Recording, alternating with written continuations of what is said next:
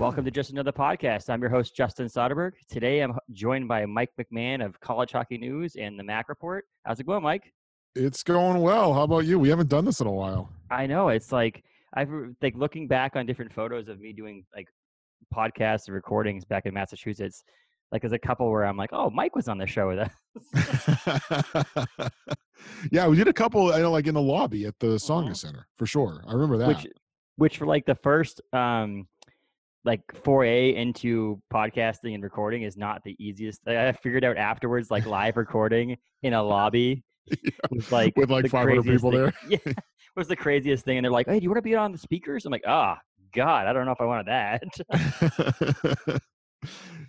But yeah, so anybody knows. I mean, I ran a website called Mill City Sports in Massachusetts, covering UMass Lowell mainly, Hockey East, other sports as well, MMA. Mike and I became friends then because we met each other in the press box, and Mike's still doing that. You what, 15 years or so? 13 years? Almost. This is 14. I started in 06. Years. I graduated in 06. So 14 years of covering. A season this year, this will be 14. Covering, mostly college hockey, but you do everything pretty much for Mack Report, right? Like everything Merrimack College has to do with it. Yeah. Yeah, so, and then when I was with the Tribune, I did literally a little bit of everything from Merrimack to high school sports to UFC to whatever needed to be done on a particular day. Well, that's what's funny about people asking, like, well, you covered sports. What'd you cover? I'm like, well, anything I really wanted to, honestly, because it's like at the time when you run your own blog, it's like, oh, I want to cover the UFC. Let's apply for credentials and see what happens. And like the UFC is not a super easy thing to get into to cover for sports. Like they're like the approval process is not like anybody can get in there. I mean, college hockey, let's be honest. If someone's like, hey, can I sit in the press box? Someone's like, we have room. Let's put you in there. Part, But like the UFC is like one of those things that I was like, I don't know if I can get in there. And I did two events. I did the Boston one and I did the Bangor one. Yeah. And so that was pretty intense because I saw McGregor beat, what was his name?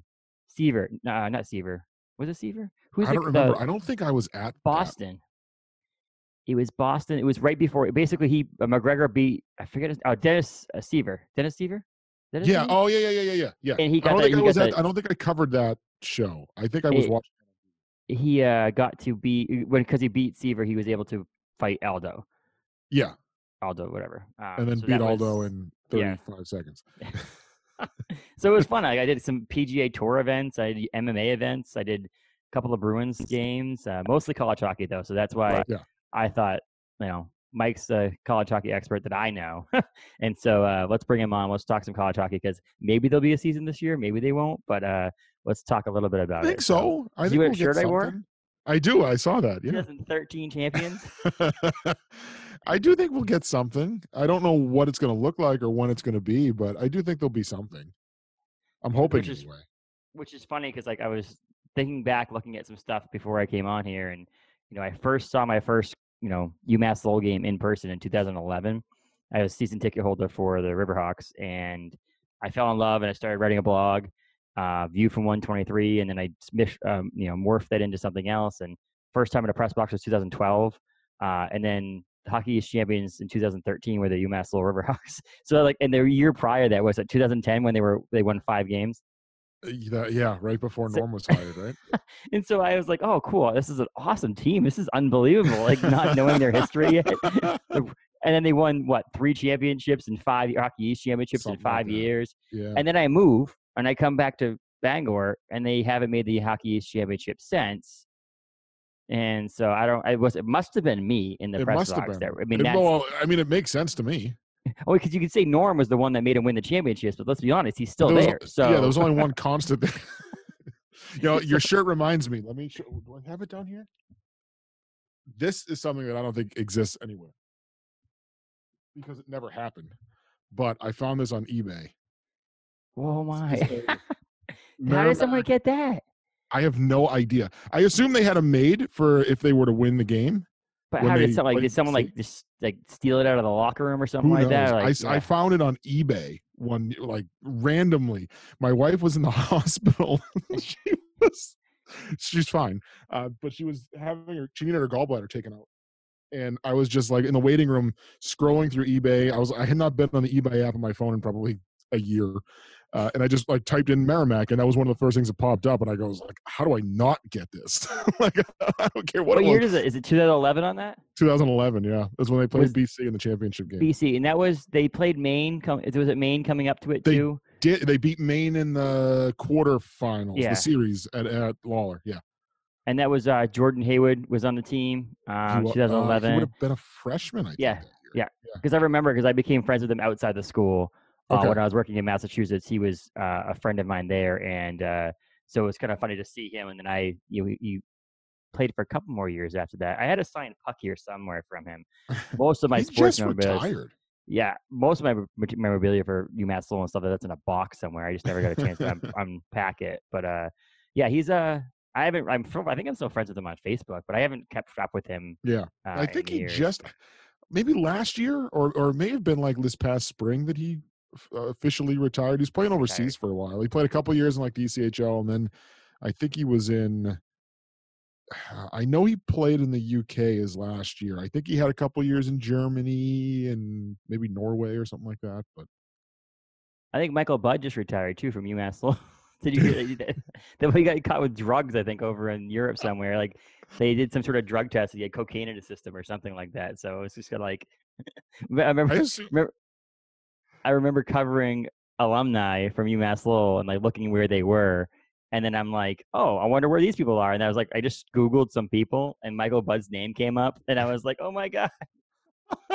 I always assume that most of those leagues are like a free-for-all where they don't really test or do anything like that. I think he was in China too. I don't want to say Europe. He was over in playing in China. Those leagues that like that teams are just like horrible. Ice is horrible. Like it's just like, oh, I guess I can continue when I play hockey and be in China. I guess. I mean, if you're gonna be in a different country, you might as well play what you want to play and like hopefully at least make a living to the point where you can afford to live there. Yeah. There was a Chinese team that was owned by, they were owned by like the same people that owned the San Jose Sharks at one point. They were called the China Sharks. China Sharks. That sounds like some sort of like fake name you'd get on an NHL hockey game for the Xbox. The only reason I even know they exist is because a former Merrimack player, same thing, like covering alumni, was their player coach one year. Steve McKenna, who played in the NHL. That's a on your resumes, player coach, but where? The China Sharks. Yeah, he was with the China Sharks. I'm gonna look him up now because he was with the China Sharks as a player coach, and then I think he was also the coach of like the Australian national team or something. Like the most random. Yeah, the China Sharks player coach 2008 and 2009, and he coached the Australian national team at the World Championships.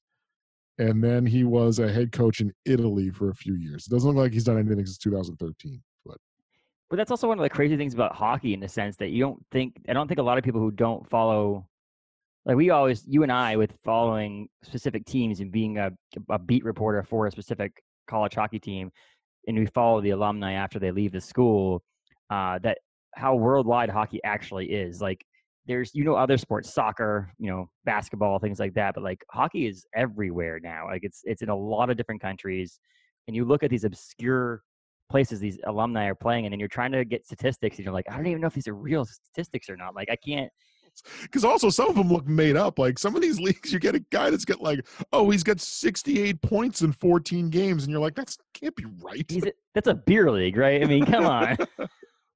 But I mean, it's fun. I used to love the things, like some of the things I getting back into like doing podcasting and stuff like this. It's like missing the weekly during the seasons being like, okay, let's refresh the stats and see what people are doing and see how good people are and see where the recruits are coming from and all that stuff. And it's like, I miss that aspect of it. It was a lot of work. And as you know, a lot of work, very little reward, except for personal reward that it's fun to do in a sense. Yeah. But, what would you have done this season or will you do if they don't have a hockey season? I don't know. I do think they will have one. I think, my kids are older now. Yeah. So like my oldest is 10, my youngest is 8, and they're also playing hockey along with everything else in baseball. So like I'm real busy with them to the point where like I even missed for the first time last year. I missed a good chunk of games because I just had something going on with them. Oh, I needed to be at their hockey game or help coach their hockey game or whatever. And that stuff never got in the way when they were like 3 and 4 because they weren't doing the stuff. So I will still, I'm sure, personally be busy. That being said, I want there to be a hockey season. Yeah, exactly. It's just a matter of what that's going to look like. So as of right now, it's they say what? November 20th is the idea, right around there. Yeah, I keep hearing Thanksgiving. So Okay. the idea being with both. So the NCAA announced last week that basketball is going to start on the 25th. I think hockey will be right around the same time, maybe a little bit before. But the idea is most schools, I don't know, I don't think it's every school in the country, but most schools are sending their kids home at Thanksgiving and then not bringing them back for exams. So usually, obviously you go to Thanksgiving break, you come back the first week of December, you take a couple of exams, and then you go home for Christmas. You don't come back to the end of January. Well, now they're talking about exams for first semester being online. So these schools are going to send all the kids home November 20th, whatever comes close, whatever that like Tuesday is before Thanksgiving. And they're probably not going to come back until the beginning of February for the second semester. So for basketball and hockey specifically, you've got an opportunity to kind of create your own bubble. Like you got your men's and women's hockey teams and your men's and women's basketball teams, and they're going to be the only ones on campus. So I think that's when they're going to try to squeeze in a lot of it. That's what everybody keeps telling me. So that they'll have, roughly 2.5 months to squeeze in conference games. I don't think they're going to do anything out of conference, but conference games. And then at that point, we'll be into February and March, and we'll see, well, what does the Hockey East tournament look like? I think there'll be a Hockey East. If there are games, I think there will be a Hockey East tournament and a Hockey East championship. It's a matter of, is it on campus or at the Garden? And is that as far as the season goes, or will they figure out a way to be able to do an NCAA tournament? They're already talking about doing an NCAA tournament with less teams. So maybe that's an option, but we'll see. I do think they're going to do something. And if they play, I think they'll at least go as far as conference championships. Do you think they'll play the same way with like Friday and Saturday nights, or you think they'll try to do 3 games a week, or like does it really matter? Like, I'm just wondering if they try to like really not cram it into the point where they overwork the student athletes, but like, is there a possibility there'll be like a Friday night game and a Sunday night game and a Wednesday night game, or you think it's still going to be the Friday night, Saturday nights most of the time? I don't know. I don't know. I do think one thing that someone did tell me is they may try to work it in so that you're playing all of your games against a particular team in a row. So, like, let's say you're going to play 4 games against BC, you're going to play 4 games against BC in a row. And then they can retest or whatever the student athletes before the next series or something like that. There has been some rumbling among some coaches that they may want to space out the games and kind of space them out into the middle of the week, especially where the kids aren't going to be taking classes at that point. And if I think the NHL released something today about when they're going to start for next year, but the last I heard, it was going to be like December, maybe even first of the year, because the Stanley Cup Finals are going on right now. They still need to do a draft. They still need to do an off season with free agency and everything. So if you're going to have a network like Nesson that has a lot of openings, maybe that's an opportunity for Hockey East to kind of sneak in and say, look, well, we'll give you 1 game a week, like or 1 game a day, Monday to Saturday, or something like that, and space it out a little bit. The kids aren't taking classes. I think that's pretty easy to do, and I mean, basketball does it now. I mean, there's college basketball on ESPN every single night of the week, and that's with classes going on and with significantly more travel than college hockey. Absolutely, yeah, exactly, yeah. So there's ways to figure it out. It's just an interesting aspect to see that like we're still talking about this in or almost October, in September, that we shut down, like my business at Orono Brewing Company shut down March 15th, and we opened back up July 1st, thinking that we're still talking about whether or not there's any sports in 2021. Because I mean, think about it, yes, if they start November 25th, 24th, or whenever we're on there, it's only 1 month left in 2020. So in a sense, this is the 2020-2021 season, but really it's the 2021 season in a sense. But it's just interesting that we're still talking about this now. And it's funny because like we had kind of internally at CHN on a Slack conversation, we were talking like back in March, what's this going to look like for next year? And me being naive was just like, in the fall, we're not going to worry about this in the fall. It's going to be over with in the fall. Like they're clearly, we'll be on to the next thing by the fall. This will be done with. We won't even be talking about this. Not really having any idea what we were getting into. Just because I don't think anybody knew at the time. You know what I mean? Like, And we I still knew don't it was know. bad. Yeah, I knew it was bad, but I didn't know that it was going to still be here in September or October because it's been a long time since I took high school history and learned about the Spanish flu. You know? But I mean, so I'm guessing there's no fans. That's the consensus is no fans. I mean, and then probably limited other things too. I'm guessing a lot of it's no, like they're not. I'm guessing there's not going to be a press box either. That's my theory. If you're not going to have fans in there, or if they do, it's like no actual interaction at all with the players. There's no post game press conference. Yeah, kind of I think we'll be doing it like this. Yeah, like how you and I are talking right now. You know, and having your dog bark in the background. Have you seen that Anthony Davis one where he's like, "Oh my god, what's going on? There's a dog barking in the background." I think they'll do it like, you know, coach goes into his office, gets on a Zoom call. But whether, I mean, they could do media in the buildings. If there's no fans, you know, I'm just thinking about it specifically from a Merrimack standpoint, but they also have the smallest building. It's, if you only had 20 or 25 media people there, you can say, okay, radio is going to get this luxury box and et cetera, space everybody out in separate seats within the arena, because you don't need to use the press box if there's nobody else in the building. The biggest thing I think with them bringing media onto campus is, I think that'll be allowed as long as there's no students, because each school is kind of creating their own atmosphere where they're testing, at least the kids that are living there, they're testing them pretty regularly. I don't know that they're going to want to bring a lot of outside people onto campus on a daily or weekly basis when it comes to athletic events. So as long, like that November to February window when there's not going to be any other students on campus, I think that's when they may, like when media may have more access as far as getting to and from games. Once students are back in residency on campuses, I don't see many colleges being okay with just openly inviting people from the outside onto their campus. Do you think that they, like with the watching games, you said Nesson and all that stuff, but there is all these streaming networks for each individual place. Like, you know, UMass had their own on GoRiverHawks.com. They had their own, like, you could watch the games and you pay for it. Is that something you think schools are going to like say, hey, it's open because you can't come to the games, or expect people to pay for it now because they can't come to the games to kind of help, you know, supplement some of the income they're losing? Yeah, I think it'll be the latter. Just a guess. I mean, the Hockey East has also talked about trying to do something on their own as a league.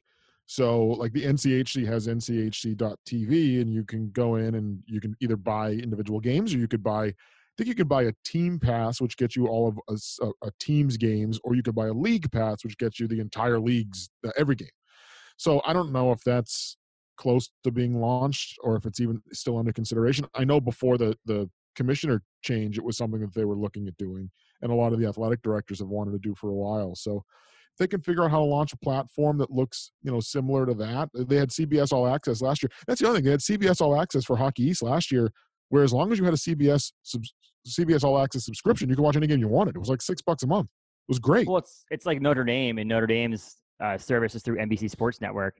And so if you had cable and you had NBC, you could watch all of their games every single weekend on NBC Sports Network's app because they had them all streamed there. And then I think, I know back when I was covering UMass, Northeastern had one for free. I know there's some schools that did Northeastern, I think, still does it ones. through YouTube, I think. Possibly. And that's the thing. It's like, is it one of those things that maybe they'll have a featured game? Maybe it's like once every couple of weeks they have a featured game that's free so they can get some fans to watch it or something along those lines to see what the access is like. Or like a free trial at the beginning, like the NBA or all these NBA All Access, all those different channels and the NHL, where they go like, oh, the first 2 weeks of the season are free. And people go, oh my God, this is awesome. Let me subscribe to this service. And so, like, not knowing, I'm the kind of guy who's like, I don't know if I want to pay for this if I don't know what the service is going to be like. And I had a subscription to Fast Hockey, so I know some really crappy broadcasts watching junior hockey players. Yeah, for sure. But I just hired someone at Orno Brewing Company. I just hired a former student athlete. He is at UMaine. He used to play junior hockey and all that stuff too. So it's fun shooting the shit with him about different junior hockeys and all that stuff. And he's like, he could have gone and played at Division III school, got a scholarship, like, you know, got that scholarship, but an opportunity to play on the team and do something. But none of the schools that he wanted to play at or willing to play at had the majors that he wanted. And so it's like, he gave up hockey to come to UMaine to have the major he wanted. Cause he's like, if I go play a Division III school, I'm going to play a couple more years of hockey likely.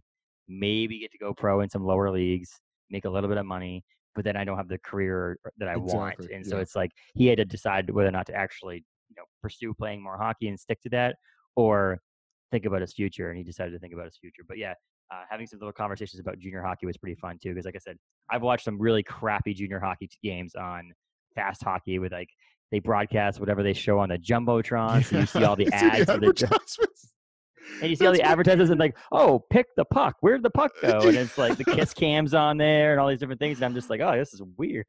Yeah, those are my favorite. That and when this even happens with the college broadcast. Sometimes they'll go to break.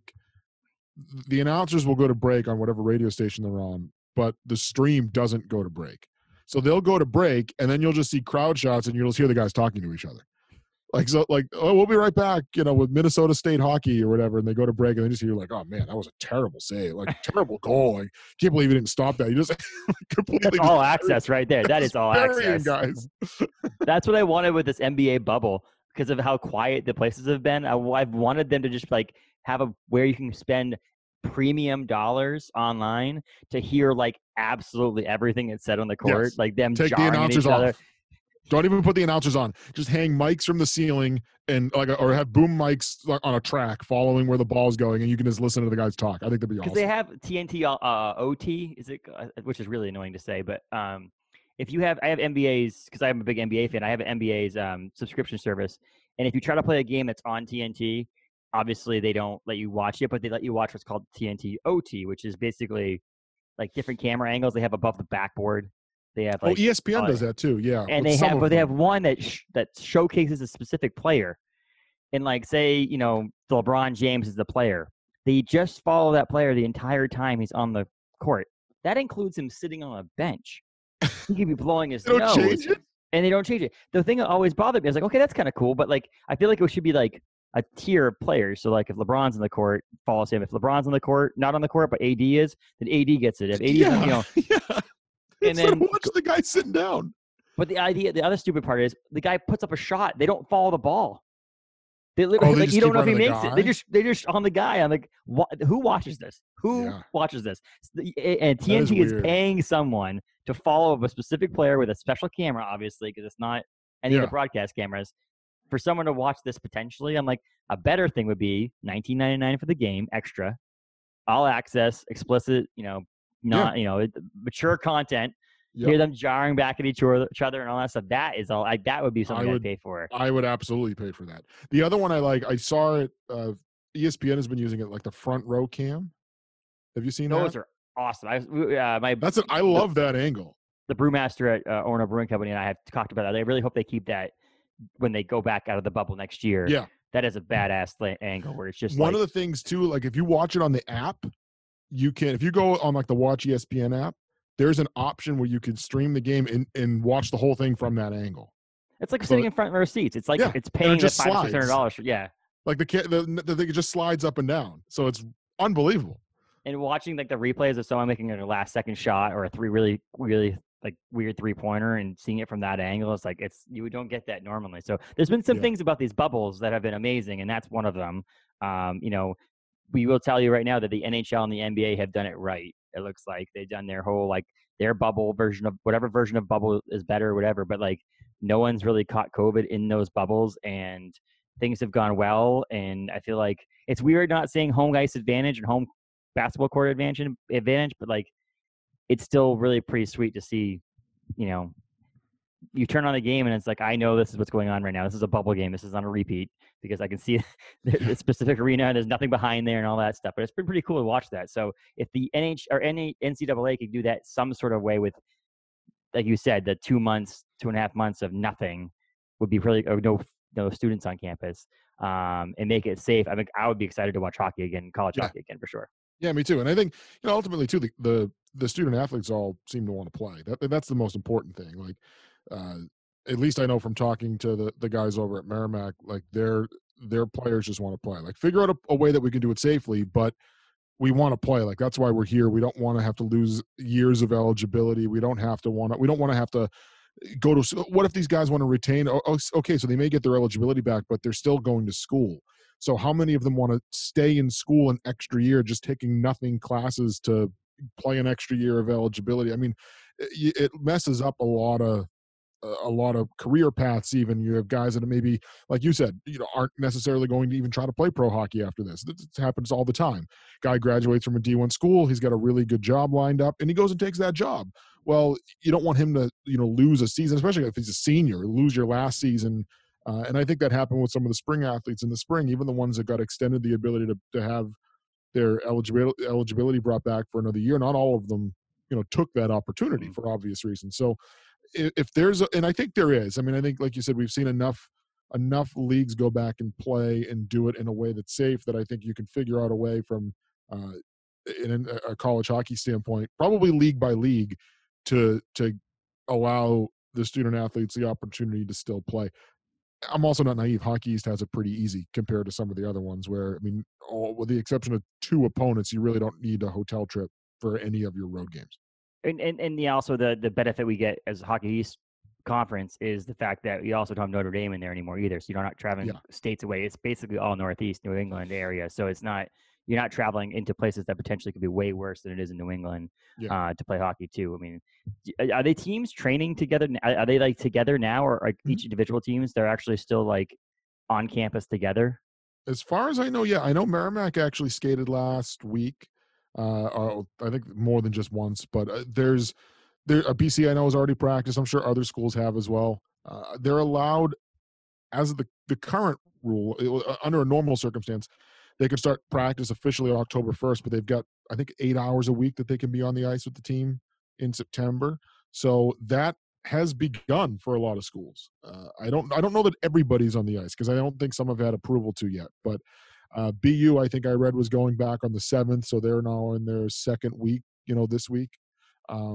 Yeah, I think it's probably on a school by school basis, but I know a lot of the schools have their kids on the ice, and they're at least doing something, preparation standpoint, and working on it. I saw pictures of Merrimack on the ice last week. They all had masks on during practice, but they were out there. So, are there any big names like that didn't come back, or that are not coming back didn't go back to school because of COVID, or is it just basically status quo right now? Status quo, I think, for now. There was a couple of big names that aren't coming back. I think that that are probably pro signings more. They were probably going to go anyway. I can't really think of anyone off the top of my head that isn't coming back due to COVID. There's a couple of guys that I know were seniors last year who are now, playing in Europe instead of playing in the AHL because they can't get back into the country. Like, I think, I don't know. And you know what? That being said, there's got to be, and I haven't heard any stories of this yet, but college hockey is so broad now. There's players from Finland and Sweden, and there's got to be a player somewhere that went home for the summer and can't get back in, I would imagine. Well, yeah, but also, would you think that those players, that if schools got shut down in March, that I guess they could have left the country, now that I'm thinking about it, but because it was so early. Well, I mean, a lot of these students finished school, so I don't know. Maybe they were here didn't go anyway home. Maybe they didn't go home because of the fact that they got an apartment in the United States, because by the time school ended in May and into June, maybe it was just like, well, maybe I'll just stay over here instead of going home. But I don't know. Yeah, Because at that time, the United States wasn't as bad as like other places too. We were not. Right now, it's a shit show, but back then, it wasn't as bad as it is now. But it's just interesting to see. I'm just surprised, because there are people who just don't come back to do things. I mean, there's people who didn't go to the NBA bubble or the NHL bubble because they didn't want to play. And so it'll be interesting to see, obviously, some of these top players, you could actually do that. Like a player that's like a top draft pick in the NHL who's playing college hockey knows that likely they're going to be able to play in the NHL at some point anyway. They could have just said, hey, for safety reasons, I'm not going to come play. And it might look bad on them, but I don't think a lot of people are going to judge that right now. I mean, people gave some people shit, but other than that, I think some people just can't. Like, hey, can I come back whenever or whatever? I mean sometimes maybe they can't. I don't know. Yeah, I know a couple of recruits that opted to play elsewhere, like Canadian recruits. Merrimack had one that is going to play another year of juniors instead of coming to school right now. And then there's a couple of others, I think, that were higher end recruits that are going to play major junior instead of playing college hockey for the year. And I think a lot of that had to do with, at the time, the major junior leagues were announcing that they were going to play, and we hadn't heard anything about college hockey yet. So guys that, especially the guys that were going into their draft year, not the guys that had already been drafted, but the guys that were going into their draft year that were like, well, I can't not play this year. I'm supposed to get picked next year. I think those guys, some of them opted. I think one was a BC recruit and one was a Penn State recruit that they opted to go play major junior. I think to guarantee that they would play in their draft year. Well, that's what I'm wondering. I'm wondering if I say safety and some people not wanting to play because of COVID, but I'm wondering if some of these people decided to play 1 year more of your juniors because they don't know if the actual college hockey was going to happen. So like if I know that potentially in junior hockey is going to happen, or even if it doesn't happen again, at least I don't have to go to school and just be in school and lose a year of eligibility or and actually, have to go to school for a year. If I could just stay and play junior hockey for another year, why not do that? If I don't know if I don't know. Especially the freshmen, because they have the ability, if they're young enough, to still get that 1 more year without it really hurting them. So that's pretty interesting. So did you start the Mack Report right after you got out of school, or did you? Pretty much. Yeah. I graduated in May of 06. You're getting old. And I know. And then I didn't start with the Tribune until that September. The first thing I did was the first day that I worked there was the Hockey's Media Day for 2006. That was my first day. So I think I started the Mack Report a few weeks after. It was a couple of weeks into that season because I would go to the games, I'd write a game story, and then I'd be like, well, I've got 5 or 6 other things here. They just don't fit. And we only had 12 inches of space, so I had to cut out 400 words, but this is still stuff. Yeah. And the big inspiration for it at the time was Fudo Shinzawa was doing a Bruins blog for the Globe. It was Boston.com. And it was when it was still, that was basically the Globe's website. And I followed his stuff every single day. And that's where he would just throw up a lot of, it wasn't anything groundbreaking. It was just random blog posts with random stuff. Here are the line combinations of practice. And here's a couple of notes. It was basically just, little notes posts once a day, once every other day. So it kind of started out of that. And then it expanded and started to grow. 2012, I think, is when I started to cover all the other sports. But there was the first 6 years, it was just random posts about college hockey. And a lot of it was recruit and alumni updates and then stuff that just didn't fit, in the newspaper. If there was a note about a guy potentially coming back from an injury or whatever, it kind of was used to just supplement the newspaper coverage. And then 2012 was when it really kind of evolved and just became something that was its own news source as opposed to just supplementing what I was doing in the Tribune. And then you started obviously at College Hockey News. Is that because of your work at the Mack Report that went to College Hockey News, or how did that relationship begin? That started before anything, actually. Oh, really? So Mike McMahon, who does Merrimack Radio, he helped launch College Hockey News in 2006. The first time I ever covered anything was the 2006 Hockey East tournament. CHN had just started, and Mike was going to be going to the Garden for the Hockey semifinals, and he said, I need someone to go with me. Adam Woden, who owns CHN, he's interested. Are you interested in just doing and helping out? Can you write for us? He knew I wanted to get involved in media and somehow, but I'd never written anything ever. So I actually went.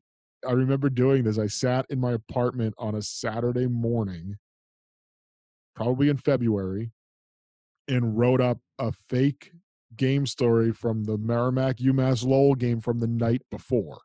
And not fake games, I used all the real details, but fake isn't I just made up quotes. And I sent it to them both, and I was like, let me know what you think. And they were both like, this is fantastic. Yeah, if you want to write, come on board and write. So I covered the Hockey East tournament the first weekend.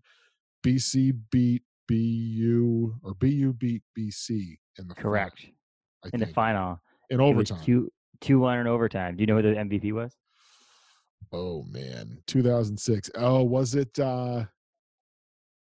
What was his name? His last name is weird. Not weird, but foreign. Yeah. David something. David. He's a winger. Vander Gulick. David Vander Gulick. That's just funny. I had the Hockey East championship history in front of me on my computer. Yeah, Boston University. That was the what 1, 2, 3, 4, like 6, 7 years that Boston University or Boston College all played in the championship game. Yeah. So that was that first weekend, and then that went well. And then the next weekend, they needed someone to help cover the regionals in Worcester, and I was asked to do that, so I did that too. And then from there, I've been with CHN kind of ever since.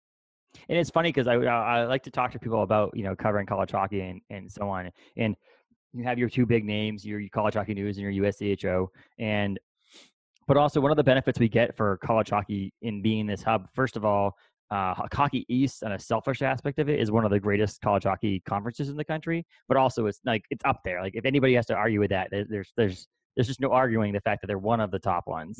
Yeah. But also the part about it is because we were in the Northeast like this when I was living in Massachusetts, is the luckiness that every year we basically got a regional championship. Like, every year there was some sort of regionals, and in multiple years I was able to drive to Providence for one night, the next night drive to New Hampshire and sometimes go to New Hampshire. And so sometimes we got two, and it was really kind of a cool experience. And then when I was covering UMass Lowell, was able to also, UMass Lowell wasn't in the Frozen Four, but I was also to be around and help write for Inside Hockey for Kevin and do the Frozen Four at the Garden, which is really cool. Which one of the historically bad logos for a Frozen Four. Yeah, that's right. It was like just like the statue of like Paul Revere or something, right? The colors were like the Celtics colors, but not the Celtics colors. It was like green and gold or something. It was really bad. It wasn't even like a dark green and gold. It was like green and yellow even. It wasn't even, it was weird. Yeah. I was like, oh God, are you serious right now? But yeah, it was like one of the benefits you get of covering college hockey in New England or in Massachusetts per se also is you're in the center of everything. Yeah. How many teams, when you got Merrimack College, UMass Lowell, BU, BC, and Northeastern all within 40 minutes of each other. And then you have UNH, which is what from us, and you live in North Andover, right? So you were in North Andover. Yeah, 40 minutes from there. 40 minutes there. And then if you wanted to take the trip a couple hours out to Western Massachusetts, you've got UMass. And then if you go to Connecticut, it was just like so easy to get at Providence. It's so easy to go get to every everywhere. Road game. With the exception of like if you're Vermont, a fan Maine. if you're a fan of any of the teams that are south of UNH, yes, you could go to any road game you want and not have to stay in a hotel. And that's what we used to ask each other after leaving Friday night. We'd be like, "Where are you tomorrow night? Where are you tomorrow night?" Yeah. It wasn't like, like people up at UMaine are like, "Where are you tomorrow night?" Next to you in this press box. Yeah, because I'm like, I can't go anywhere else. But down in Massachusetts, it was like you could just be like, "Where are you tomorrow night?" I think I'm gonna go to Merrimack because like UMass Lowell would have a game off or whatever, and I'd be like, "I'll cover the Warriors. That'd be fun." So I go up there, and it was just, and I was living in Andover at the time, so it was really easy, obviously, to get to North Andover at Merrimack College, and so, but yeah, UMaine in Vermont, and then when Notre Dame was in the conference, those are the ones that were just like impossible to really get to. Yeah, you can, and I would always ask you like, "Are you going up?" Or when I moved back up here, I was like, the first couple of games that Merrimack played up here, I was like, "Are you coming up?" Or I'll talk to the guys from UMass Lowell and be like, "You guys making your way up here?" And so because it wasn't a guarantee. It's not always, yeah. I mean, if UMass Lowell was playing Merrimack, you didn't have to ask me if I was going to be there. You knew I was going to be there. Yeah, exactly. Instead of driving 15 minutes south of here, I'm going to drive 5 minutes north of here to get to the game. It was closer for me to get to Merrimack College than it was for me to get to UMass Lowell. Yeah, no, and I'll still usually Maine and Vermont. I'll usually get to. I got to again, kids. I got to see what their schedules look like. If they don't need to be in two places at the same time, so I'm not asking my wife to go to two places at the same time, then I usually will still make those weekends. Sometimes, not going to lie, UMass and UConn get a little tough. UConn especially, because UConn you'll get weird ones where they share the building with the AHL team. You get like a 3 p.m. game on a Saturday, and it's like, well, that's just not going to work. Or even a Sunday, or like a 6 p.m. game on a Thursday. It was just the weirdest things. Yeah, But it was always nice for me because my parents live in Connecticut, so it was like I didn't have to pay for a hotel or like just go down, be an excuse to visit my parents. Hey, I'm coming to visit you. Oh, by the way, I have a hockey game tonight. But then I'll come visit you. The XL Center's not bad. They got a hotel that connects to the building. The problem is every single time I've been down there for anything, and I've looked at how much a room is at that hotel, it's like $300 a night. Like, this isn't Manhattan. Like, no offense to Hartford, but I'm not spending $380 to stay at the Hartford Hilton. But I mean, it was. I would say that the years I covered, UConn at that arena, they have some fun games there because it's not. I don't know. It's a different environment because the XL Center is not brand new, but it had this like, I don't know. It's cool. Like UMass Lowell, we had that luckiness, the lucky part of having a AHL arena that was retrofitted into a college hockey arena. Yeah. I mean, that was cool, but it was like a much bigger arena. I mean, the arena itself must be, is it? It's because it's just longer upper tiers, right? It's what it is. Oh yeah, it's Like, probably. I bet it's capacity wise, it might be twice the size of yeah. Saunders. Well, it's because that's where the Hartford Whalers played, right? Yeah. In that area. Yep. Yeah. So it's like it's a professional hockey arena. Like Yeah, I mean it was small for NHL, but like I bet there's 14,000 seats in there. Were you ever up on where their radio guys had to be? Oh, I know where they are though, because I used to look for Bob up there and Jimmy up there. I mean, that seems scary. I don't like it. I yell at every time we're there because it's UConn. They don't have any other guests usually. So Mike will be like, "Hey, do you want to do the second intermission?" I'm like, "Okay." I got to go all the way up there. Okay, it's a catwalk. I mean, for people that don't know, you literally have to walk across the catwalk at the top. Can you drop a microphone down with a cord and I'll stand down here? The thing is, too, there's one spot where like the floor buckles a little bit because it's sheets of plywood with carpet on the catwalk. And I don't think it's not going to break, but it's like it's just the plywood's bowed a little bit. So when you step on it, like it just drops like a quarter of an inch. The first time I froze. Like I stood there with my hands on the railing on each side being like, I can't go anymore. Because I'm just looking out, you're at the roof of the building, you're looking down at the scoreboard and everybody below you. And I'm like, that's it. This is how it's going to end. I'm going to die at the XL Center. Michael, how'd you get paralyzed? Well, I was doing a radio interview in the second intermission at a hockey arena. What? And everything is still like, there's a bunch of stuff up there that you can tell they left there when the Whalers left. There's like old fax machines, old copy machines that look like they're out of 1995. Old fax machines? Maybe someone's contract was faxed on that thing. You should pick one up and try to sell them. There's like file cabinets. You open it up and it's got like stickers and stuff and old pieces of paper with like Whalers and Hartford Wolfpack logos on them. And it's like, you can tell this stuff is like a time capsule. It's just, it's stood because I bet no one's wanted to climb across a catwalk to bring all that equipment down. So it all stayed up there. Correct. Yeah. I mean, you just have a fun time throwing them down if they ever do renovations. So you just throw all the shit down and worry about it hitting anything. Let it break. I don't know how long ago, thinking about the Hartford Whalers, I started a Facebook page years ago. Like I'm talking probably 2006. Bring back the Hartford Whalers, and at Bring Back Whalers is the Facebook thing. I get likes every single week on this page. It has 1,580 likes on the page. I have done. Last time I posted anything was 2015, and that was self-promotion of Mill City Sports. I was trying to get my people to like my page, right? And then before that, I uploaded a new Facebook header photo in 2013. But yeah, it was just kind of funny how like every once in a while, like I don't want to delete it, but I get these notifications like, oh, page notification. I'm like, what's that? Oh, someone just liked the Bring Back the Hartford Whalers page I created when I was like, 20 years old. That stuff stays around. But yeah, so we covered hockey together. We covered what I want to chat a little bit about now that we know that. So let's wrap up a little bit of hockey talk. So looks like November, hopefully, is college hockey, likely conference only, right? That's what you were saying. It's like, so, yeah. Likelihood. There's not even no Canadian exhibition games like we normally get in hockey. Nope. Guessing no U18 USA games that are going to happen this year against us, against the college hockey teams. I think, they play in the USHL too, so I think they'll probably just stick to that schedule would be my guess. And then we have hopefully trying to get it within a couple of months to try to like get it so there's their own little bubble, we want to call it, which will be pretty cool because I'm excited. So like for a couple of years, it was just me moving up here and trying to get my life situated in this area that I lost track. Like I didn't even like, luckily it was a couple of years that UMass had a little bit of a slump. And I was like, oh, this is pretty, like, I'm going to check in on them. And then I would only cheer or go to games when they played UMaine and so on. And now I work for the Orono Brewing Company, which is it's 6 minutes to the University of Maine. I was going to say, it's got to be right down the street. So like we host things all the time. I've had bananas at our brewery.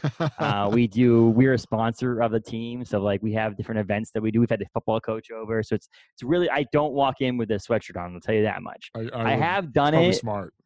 I have done it as a sarcastic thing, but then I didn't get the guts to actually like keep it on, so I just put it away. But I mean, I just went to the basement to get this. This was in my clothes. I didn't even take it out for a couple of years now. But I was like, oh, the winter clothes. I brought the winter clothes up. I'm like, oh, I'm talking to Mike. I'll put my There you sweatshirt go.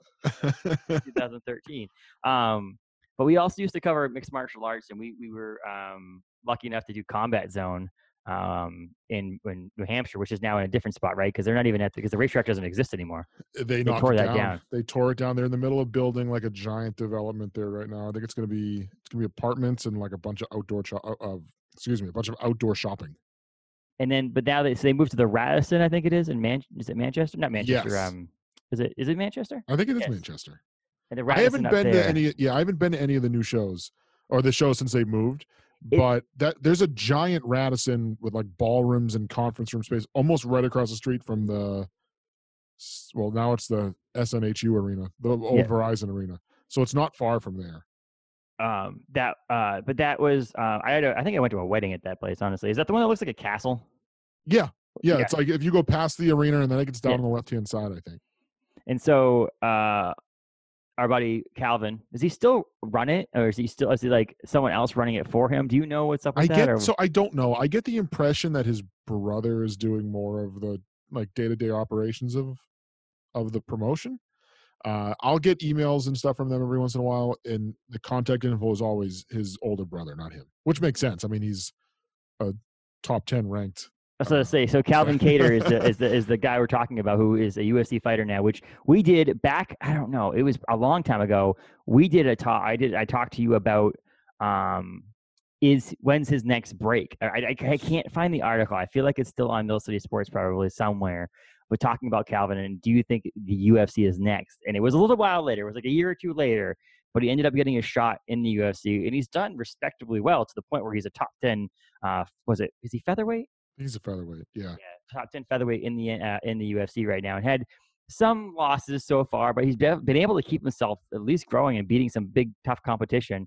And I love following him. I was so excited to see when he wins, and I love watching him fight because he's such a good fighter. But so we used to cover the time where like someone would fall onto the mat in the ring, and they'd have to stop the fight because it was like the plywood broke and all that, like this other like rinky-dink places and stuff like that. In the I remember, like I said, I only covered them when they were at the racetrack in Nashua. But it was seeing Calvin just walk around and running this little tiny promotion in New Hampshire, and then now seeing him fight in front of thousands and thousands of people with millions of people watching online, traveling all over the world, is really cool to see. I mean, I just love seeing it. Yeah, and he's headlined. I mean, they obviously hasn't headlined a pay-per-view yet, but there's been a couple of like cards on ESPN, like Fight Night cards, where he's been the headline. Like it's been UFC Fight Night, whatever, UFC on ESPN, Cater versus whoever, I forget who was facing, but I think there's been 2 of those now where he's been the main event. So that tells you something. I mean, he goes, well, Boston finisher, right? That's the nickname. Yeah. I mean, his fights tend to usually be pretty exciting, and they tend to usually not go the distance. So now he's what, 2-4? He's 6-2 in the UFC. He made his UFC debut in 2017 against Andre Fili, Touchy Fili. He took a couple years off too, didn't he? Before that, he had some time off a little bit. He didn't do like a whole year's, but I think like he didn't fight for, I don't know. Well, I guess not really. He fought 2017 July, and then January of 2018, and April of 18, and October of 18. But he took time off between. Yeah, he took 2013 to 2016 off. When he was fighting at Combat Zone. He came back at Combat Zone, did a CES fight, and then Combat Zone, a couple of CES fights, and that's when he got his break. But yeah, he has 1, 2, 3, 4 TKOs or KOs, a couple decisions. Any of his losses have always been decisions. That's the big thing with him. It's like he either wins by knockout or finish, or he loses by decision. It's like he's gonna stay in the battle. He's not gonna duck out early. Yep. Yeah, I covered one of those CES fights too. There was one in Providence, I think, at the Dunkin' Donuts Center. I forget. Yes. It's Saul TES Almeida. 13, Real Pain. Yes, Was it Saul Almeida? Yeah, he was a pretty good fighter too. He was. Both I those honestly guys. thought he was gonna make it to the make it big Yeah. too, and it's just like Both just of those seems guys were supposed to, because that was a big fight.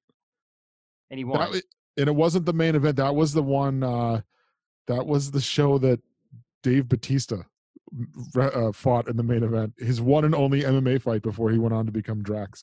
That's unbelievable. But yeah, so he fought. Yeah, he's fought 8 times in the UFC. He's got 2 fight of the night bonuses. One of them was in Boston, UFC 220 in 2018. He got a TKO over against Shane Burgos.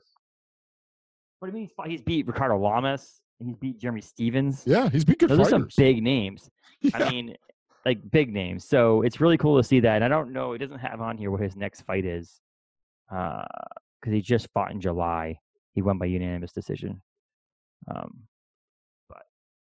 He's also got one of the fight of the nights though was a loss. The loss to the Russian dude, the guy with a Zabit with a wicked long last name, which starts with an M. Oh, Moscow. That was the his first main event, the UFC Fight Night. That guy's last name and versus Cater, and then he did Dan IGE. Yeah, on UFC on ESPN. That was his last fight in July. Unanimous decision win. He was the headliner of that one too. Yeah, the Magna Masharapov or something like that. I don't even know how to say it. I was trying to find a way that Wikipedia doesn't have like a pronunciation on it, but it's a long last name. But yeah, he's fought good fighters. I mean, I think that's why he's in a pretty safe spot right now. He's not really going to go anywhere. I mean, even if he loses his next fight, whenever that's going to be, it's not like he's going to be in trouble of getting cut. He's on pretty solid ground for the time being. I mean, he has a 6-fight contract, or now it's 5 fights left in that contract because the fight in July was his first fight on the 6-fight contract, which means nothing in the UFC. Yeah. So it means that they're going to continue to give you fights if you continue to win, but if you lose, they can just delete that contract. They just cut you whenever they want. It's nice to see that he actually is like he's 22-4 professionally out of 26 matches now. He's 32, so it is that point where he did start his career late. So it's not like he's going to have 40 fights under him. Likely before he retires from the NHL, but retires from the UFC. He just has to be smart. Yes. Like, be smart who you fight. If he can keep moving up the rankings, he needs to win probably 2 or 3 more. But if he beats 2 or 3 of those top 7 contenders, he's probably going to get a title fight. I mean, one of his only losses, so they said he went 6-2. Zabit, that guy I was talking about, is number 3 in the featherweights. He's number 6. So like one of his only 2 losses in the UFC has been against someone who's ranked 3rd in his division. Yeah. So it's not like he's losing against crappy people. He's losing against people that should be up there. A guy who's 18-1 in the UFC, or in professional MMA. Yeah, so if he can keep performing well against, obviously if he ends up fighting a guy below him, like you said, at 32 years old, he's probably at a spot now where he's got to go for it. Like, I would imagine if he's number 6, he wants to fight number 3 again, or number 4. This is the time where he's got to kind of have to go for it and see if you can get to the top ranked guy in the division. Because if you're just fighting guys below you, yeah, I mean, what's the benefit? If you beat the guy, yeah, you're supposed to beat him. And if they beat you, it's like, well, holy hell, maybe you're not as good as we thought you were. And now you drop from 6 to 10, or from 6 to out of the top 10 altogether. So I would imagine he's at the point now where he's going to be picking his spots and wants to face someone that can get him to climb the ladder, Because he's fought, I mean, the top 15 fighters, he's fought, let's see, Shane Burgos, he's fought Dan Ige or whatever, I don't know how to say his last name, Jeremy Stevens, he's beat them all. He fought Zabit, also a top fighter. You have Yair Rodriguez, who's 5th, right above him. Chan Sung Jung, who's number 4. Zabit, number 3. Brian Ortega and Max Holloway. So I could see him, fighting a 4th, Chan, or even number 2, Brian Ortega. But like, I don't know who they are lined up against and stuff like that. So it would be nice to see him revenge Zabit and get that fight again, so that he can move up in the rankings, but also get a win over someone who's beat him before, which would be pretty cool. But every time he's on, I'm always just like, okay, I don't care what I'm doing. I'll do it. I'll watch it. I mean, because also where benefit is 90% of the time he's on those fight nights that I get to see on cable television anyway. So you have to buy the pay-per-view. Exactly. And hopefully if he gets a rematch there, he's not having to take the fight in Moscow. It doesn't have to be in Boston, but maybe somewhere that is a little closer than. I can't imagine who knows when he went out there, but the travel of, okay, I'm going to not only go to a different country, but I'm going to go halfway across the world to fight a guy. I mean, even if you went out there with a week in advance, is your body fully adjusted? I mean, like that's a lot. And he fought a guy who's from Russia at a main Yeah. event in Russia who was 18 or 17-1 or whatever he was, 16 and who didn't have to travel at all. So it's like you're doing all this travel. The guy you're fighting doesn't have to travel at all. So that day you spent in the air on a plane, he spent, in his gym or whatever, didn't have to go through a time change, didn't have jet lag. Like, who knows how much that affects a guy. Correct. I mean, and then he's fought in Boston a couple of times now. But Boston hasn't had a card since what? 2018. I think so. I think that was the last one, yeah. So I think let's go Boston. But they won't have it anytime soon because they're fighting in Vegas and Florida and things like that now anyway. So. I wouldn't mind if they did a Bangor one again. That was fun. I went up to that show too. That was unbelievable. That was one of those weird nights, though. I didn't book a hotel because I thought I was going to do this. I thought I was going to do that. And I was living in Massachusetts, so I was like, I won't get one. I went to contact a hotel place because the UFC was in town. There was no hotels available on the night. So then I was like, I'll just sleep in my car in the Walmart parking lot. Then I'll get up early in the morning. I couldn't fall asleep in the car. Because, that's the difference between hockey and covering MMA. If you go to an MMA fight and actually do all the fights, you're there at 2 o'clock in the afternoon to do, like, set up and all that stuff. And maybe 3 o'clock. You get the first fights at 4 usually, or 6, depending on when it is. And then your main event doesn't go on until 11:30. And then you've got post-fight press conferences. Which don't end until like 2 a.m. And then you're like, okay, now it's 2:30 in the morning, and now what do I do? So I slept in my car for a little bit, and then I said, screw it, and I just got in my car and drove back to Massachusetts, got back at like 6 o'clock in the morning, and went to bed. And then luckily it was a Saturday into a Sunday, so I had the day off. But it was a rough time. It's a rough day. Yeah. Well, that's another reason why I can't imagine some of these people who are UFC commentators, or UFC people who fight, especially the commentators who literally have to be there from beginning to end, and every weekend sometimes now with the UFC. It's being and that's why they got so many teams now too. Like they got like 2 or 3 different announced teams at least. But being a full-time MMA journalist would be I can't imagine now because it used to be once a month. You used to be able to do it no problem. Like you said, you go to one event a month. That was fine. Now UFC is the point where they're literally on television at least once a week. At least sometimes it's Friday night and Saturday night, depending on what it is. It's pretty. I like it as an MMA fighter. I'm like pumped about it because it's like it's turning into a college hockey where like, it could be Friday, Saturday night, it'd be kind of cool. And a lot of it's on ESPN or whatever, and so you can just turn it on and watch it and see what's going on. But like, I know. And then you have some of these pay-per-views now where they're charging $100 and all that stuff. So it's like, okay, but it's cool to see that, UFC is back as well. And they've been able to do it most of the way. I mean, they haven't had really any serious issues. They've had some people get COVID, but not give it to anybody else. Yeah. And then to see that, Calvin actually has made it now and become the fighter that he is, because I love Calvin. He's a super nice dude. Like genuine, down to earth kind of guy, and he fights well. He backs his words up, but he also it was cool to see him fight in Combat Zone, knowing that one day this guy's gonna be something, and to see him walking around running Combat Zone, and then eventually getting back into the ring and fighting before he ended up going to a different. I'm wondering though, the fight he did in 2013 was his last Combat Zone fight. That was before he bought Combat Zone, right? Is my guess. No, because he bought it back in. Remember, but because he fought in CES, then he went back to Combat Zone for one fight, and then he waited 3 years. So honestly, it probably was 13-ish that he bought it. Sounds that So it looks like I just googled it here. I did a story about him buying it in September of 2013 in the Eagle Tribune. Fought June of 13, so he fought just prior to it. So I wonder, but I don't know when he bought it. And then he bought it, and then didn't fight for 3 more years, and went to his first fight back was at CES. So he never did fight under his own promotion, which is good because that could get sketchy. Yeah, I would imagine he wouldn't have, because I bet this show in June, and I'd have to read the story. Of course, now it's behind the Eagle Tribune's paywall, so I'd have to. If I remember correctly, the old owner, which I think his name was Dan George or Dave George. I think he owned it when he fought. I think in the story I wrote, I remember him talking about this. I think he bought it after that fight. I think that fight, that June show, was the last one under the old owner, and then Calvin bought it, I think. Which would make sense because he took 3 years off after that from fighting. Yeah, He yeah, fought and I in think June he of was 13, didn't fight again until April of 16. And he was kind of focused at that point on being a promoter.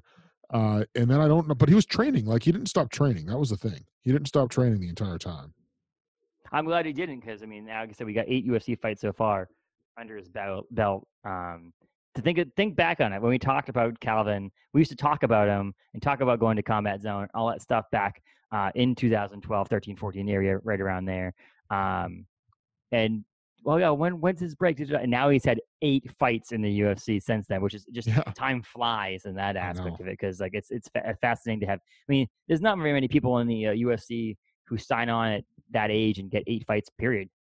Like, let alone continuing to fight in the UFC and having a 6-fight contract coming up.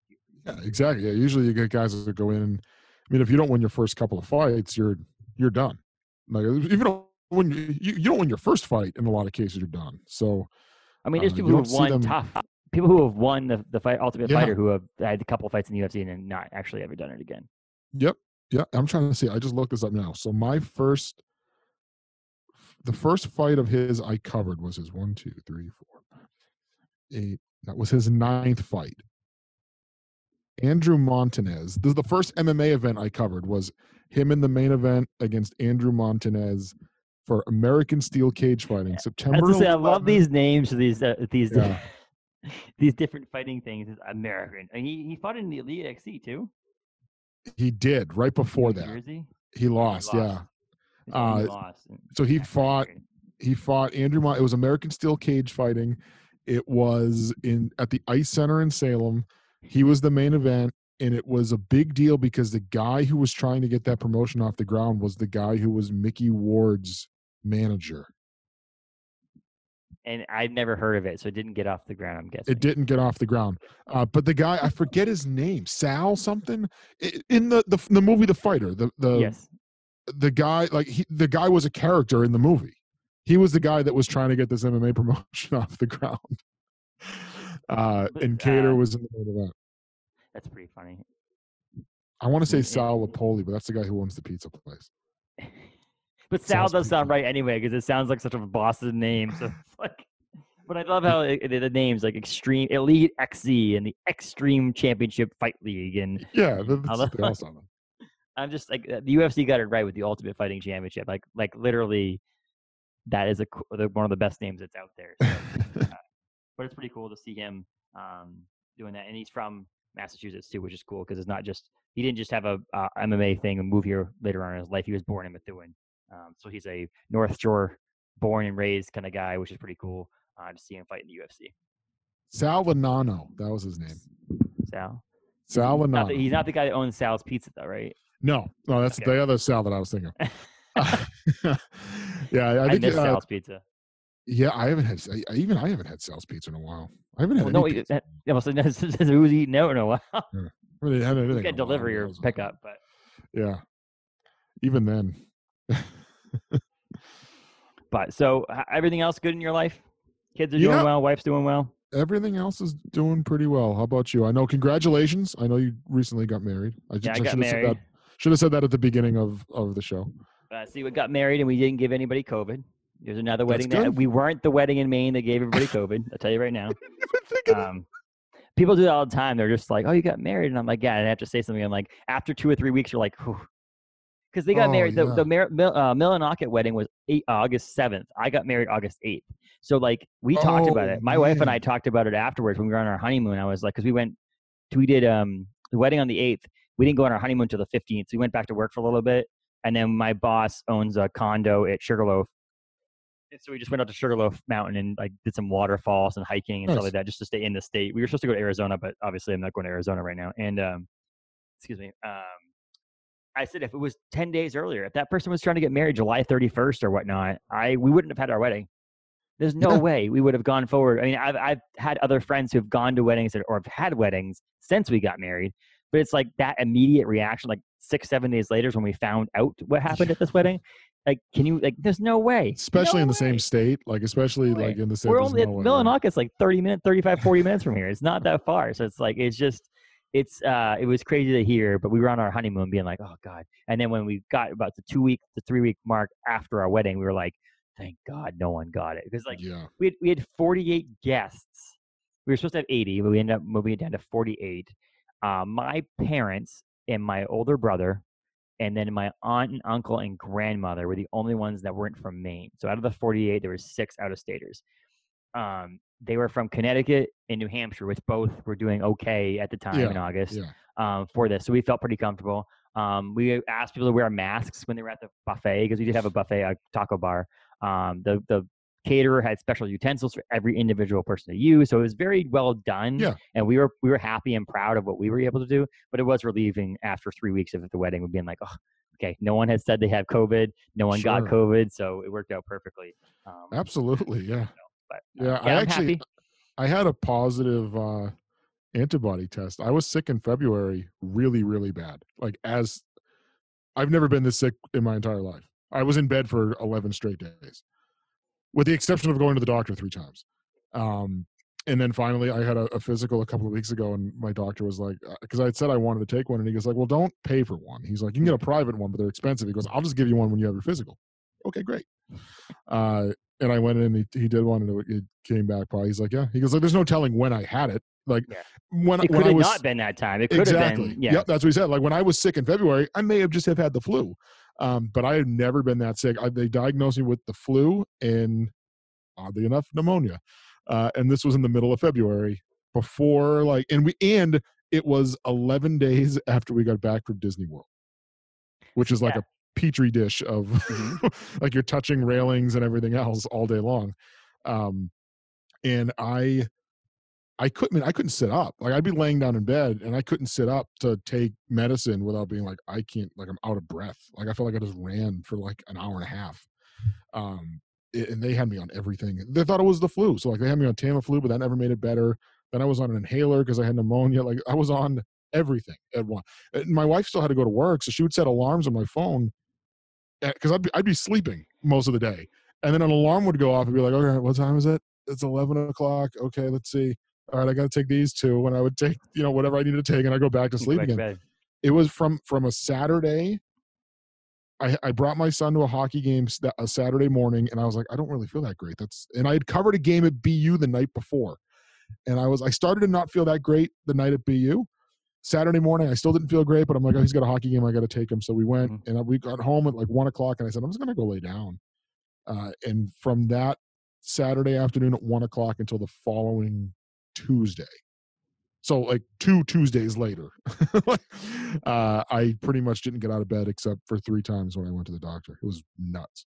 That's crazy. I mean, Taylor, my wife, had a negative COVID test the Wednesday, or she took the test on Tuesday, got the results on Wednesday, 3 days before our wedding, because she had a sore throat, and she's like, oh, she thought she had strep. So she's like, okay, I still got to go do that. So she called her doctor, and in our area, the Cross Insurance Arena, which is where the UFC event was, that Cross Insurance Center, I should say.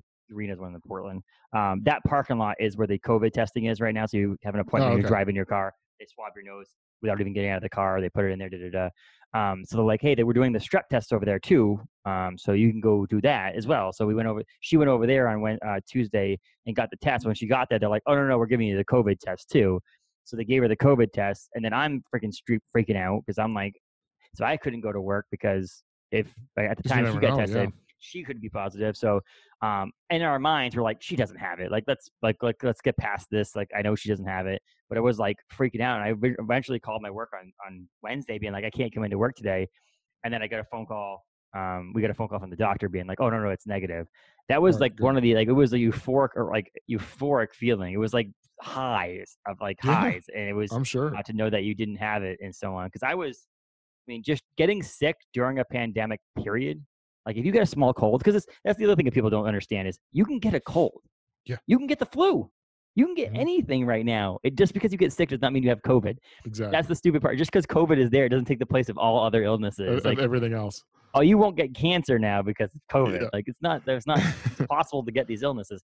And so I had a stomach bug at the end of July, and my anxiety made me feel worse because I was anxious. Yeah, and it's the first thing that goes in your head, I'm sure. even if I call the doctor's going to be like, you don't have any of the symptoms, so you're not going to get a test. So it's like, it's weird.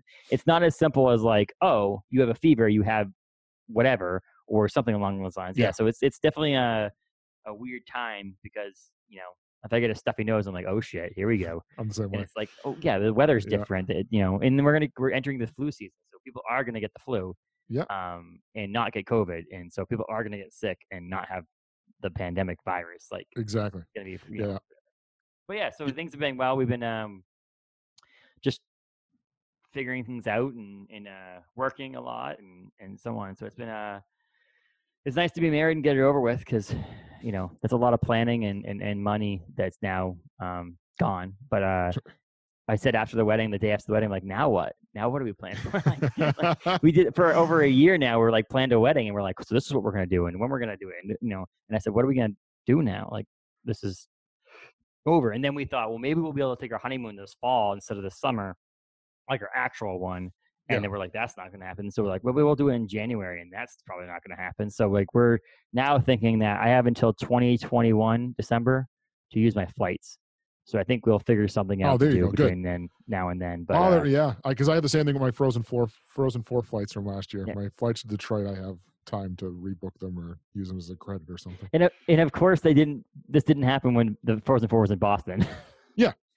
Like you had to flights, hotels, all that stuff. We lost the hotel because that was a non-refundable thing. It was like one night we had in a hotel because we had booked all the stuff ahead of time, and we lost 15% of our rental because we had a rental of a van, like a camper van. Oh, okay. Nice. So we lost some money, but we were able to get, like, as long as we use these flights. And I told Taylor, I was like, even if it's not for our honeymoon, sometime next fall, hopefully we'll just go even if for a weekend, let's use the flights because we've already paid for them. Let's just go somewhere. Even if we have to just do something. Like, I don't care if it's visiting my grandparents in Florida. We'll just go somewhere. So we'll figure that out. But maybe it's I'll use them to fly to the Frozen 4.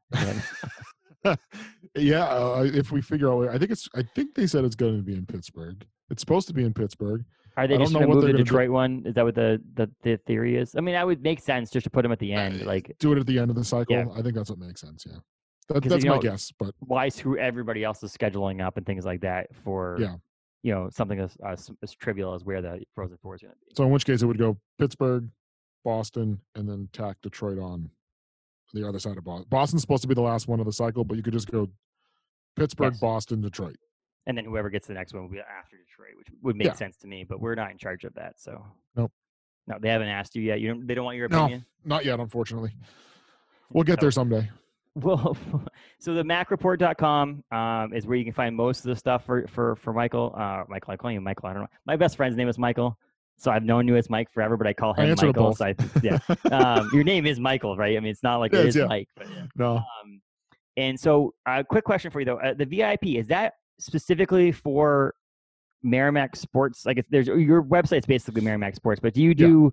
I saw maybe a thing on there that, like, you did a breakdown of more of the delay in the hockey season. But is it the VIP for all sports, or is it mainly hockey in there? It's mainly college hockey. It'll be a little bit of everything. It's mainly college hockey. So it's stuff that maybe isn't ready to get put on CHN yet, but like I've got a pretty good idea of something. So it's not even just Merrimack. It's kind of just college hockey in general. What do you? This is a thing that no one else is going to give a shit about. But what are you using for a paywall service now? Because I remember we used a different service. What? Yeah, it's called Paid Memberships Pro. Okay. I know we used, what was the first one? Because when you first went to a premium service, there was a company that was awesome, and then they went out of business. Oh yeah, CoinTent. That's who it was, and then they went out of business. Yeah. And we got an email with like a week's heads up, but hey, FYI, we're going out of business. Yeah. I was like, oh no. Like, what about all these people? Like, I have people that paid for like yearly subscriptions and everything. Like, what do we do? What do I do? It's all on us now at that point too. But basically, that's what they said. They were like, "Yep, figure it out. Sorry, bye." So I had I set it up through Paid Memberships Pro, which is like I found it through a plugin through WordPress, and then I had to go in and find the people who had paid for yearlies, and I had to set them up with a separate account in the news. Like, it was a disaster. I can imagine. Your site looks amazing. I'll tell you that much. I'm really happy the way it looks because I'm a designer, so I just like the way it looks. The colors all work. The logo looks great. Everything looks great. I'm on it right now. It looks beautiful. And then college hockey news, but hopefully you'll have some most of this content you had to put out recently has been like, when is things gonna start? Not actually things that are happening yet, because we're not even in the college hockey season technically yet anyway, because it wouldn't have started until the beginning of October anyway. But yeah, we'd have a couple more weeks technically. yes, but hopefully in November we'll do this, and maybe we'll get you back on to talk playoffs or how things went or how things are going later on, because I always loved it. I was saying is we're doing these cool things now where I'm doing these regular segments. We're doing ones on movies and comics and all these different things, and having specific guests on back to do these things. And so I won't do as many college hockey ones, but it'd be kind of cool to get you back in towards the end of the season to see how things went this season, how the playoffs are going, and all those things, so updates. But you also have a podcast, right, on the Mack Report? Yeah, I don't have a funny, interesting name. It's just right now called the Mack Report podcast. Yeah. You've had 60 something episodes, so that's impressive right there. Yeah, that's going well. It's taken like 5 years to get there, but I'm usually good about every couple of weeks. Okay, so do you have a schedule for that, or is it just like whenever you feel like it's whenever I get one? It's mostly coaches, so like I'll do a lot with men's hockey, obviously, because I see those guys regularly. But we'll sprinkle in other coaches as well. It'll be topical stuff, like if there's something like the latest one was from the end of July. It's been a while, but when they Merrimack hired a new women's basketball coach, so we got her on. But it's more of there's no set schedule. It's just a random podcast that'll pop in anytime something comes up. You want to add stress to your life is add a thing on your website that says you have a weekly podcast. Just so you know. Because it's been like, oh shit. For a while, that's what it said, and then I just took out weekly. Well, it's funny because I like the idea of doing it weekly, and I was like, oh, I'll do it on Wednesday. I have Mondays off. I can figure this out, and then I didn't do the work I needed to, because I always felt like it was too far in advance to try to schedule people, and I was like, well, I guess if I can just get a yes, you'd want to do it kind of thing, then I can get closer. And so now I have it basically, I was working on it this morning. I have it scheduled out till December, hopefully. Perfect. Everybody can do it. Maybe I'll swap some. There's a couple of people who are super fluid. So it's like, hey man, I'll fill in whenever you need to fill in. So I can move some. But I've got some people that are filling. So I have that aspect of it, which is nice. And then going into the next year when I started, because I'm taking a break in December, in January, it will be like there'll be 2 guests, then a regular guest that we have on back to back, and then 2 guests. So there'll be some more spread outness of it. So it'll make it easier for that aspect of it too. But cool. That was like, oh shit, now I have to put a podcast out every week. This is fun.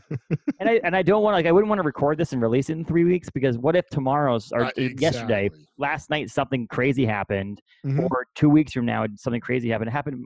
I did a podcast with a comic book shop in Bangor, and 2 days after we recorded, Chadwick Boseman died.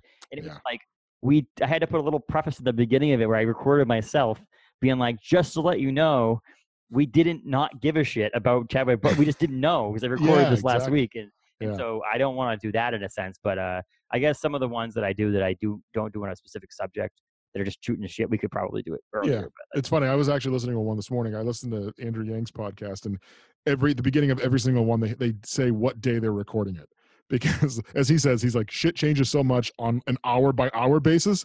Heads up, we recorded this on Thursday, September 17th. So if anything happened between now and Monday morning when this episode comes out, I'm sorry for not talking about it. Because your listeners are the first person that are going to give you shit for the fact that you got something wrong or missed something. So it's like, just to let you know, and I try to say it, this is Monday. Mike and I are talking Monday, September 21st. This podcast will release September 23rd. So if something happens Monday night, Tuesday anytime during the day, or Wednesday during the day, it's because we didn't know. They cancel college hockey tomorrow on Tuesday. That's why we didn't talk about it. So if it happens tomorrow at noon, I'm calling you tomorrow. We're going to set this up for tomorrow. And we'll just redo it again.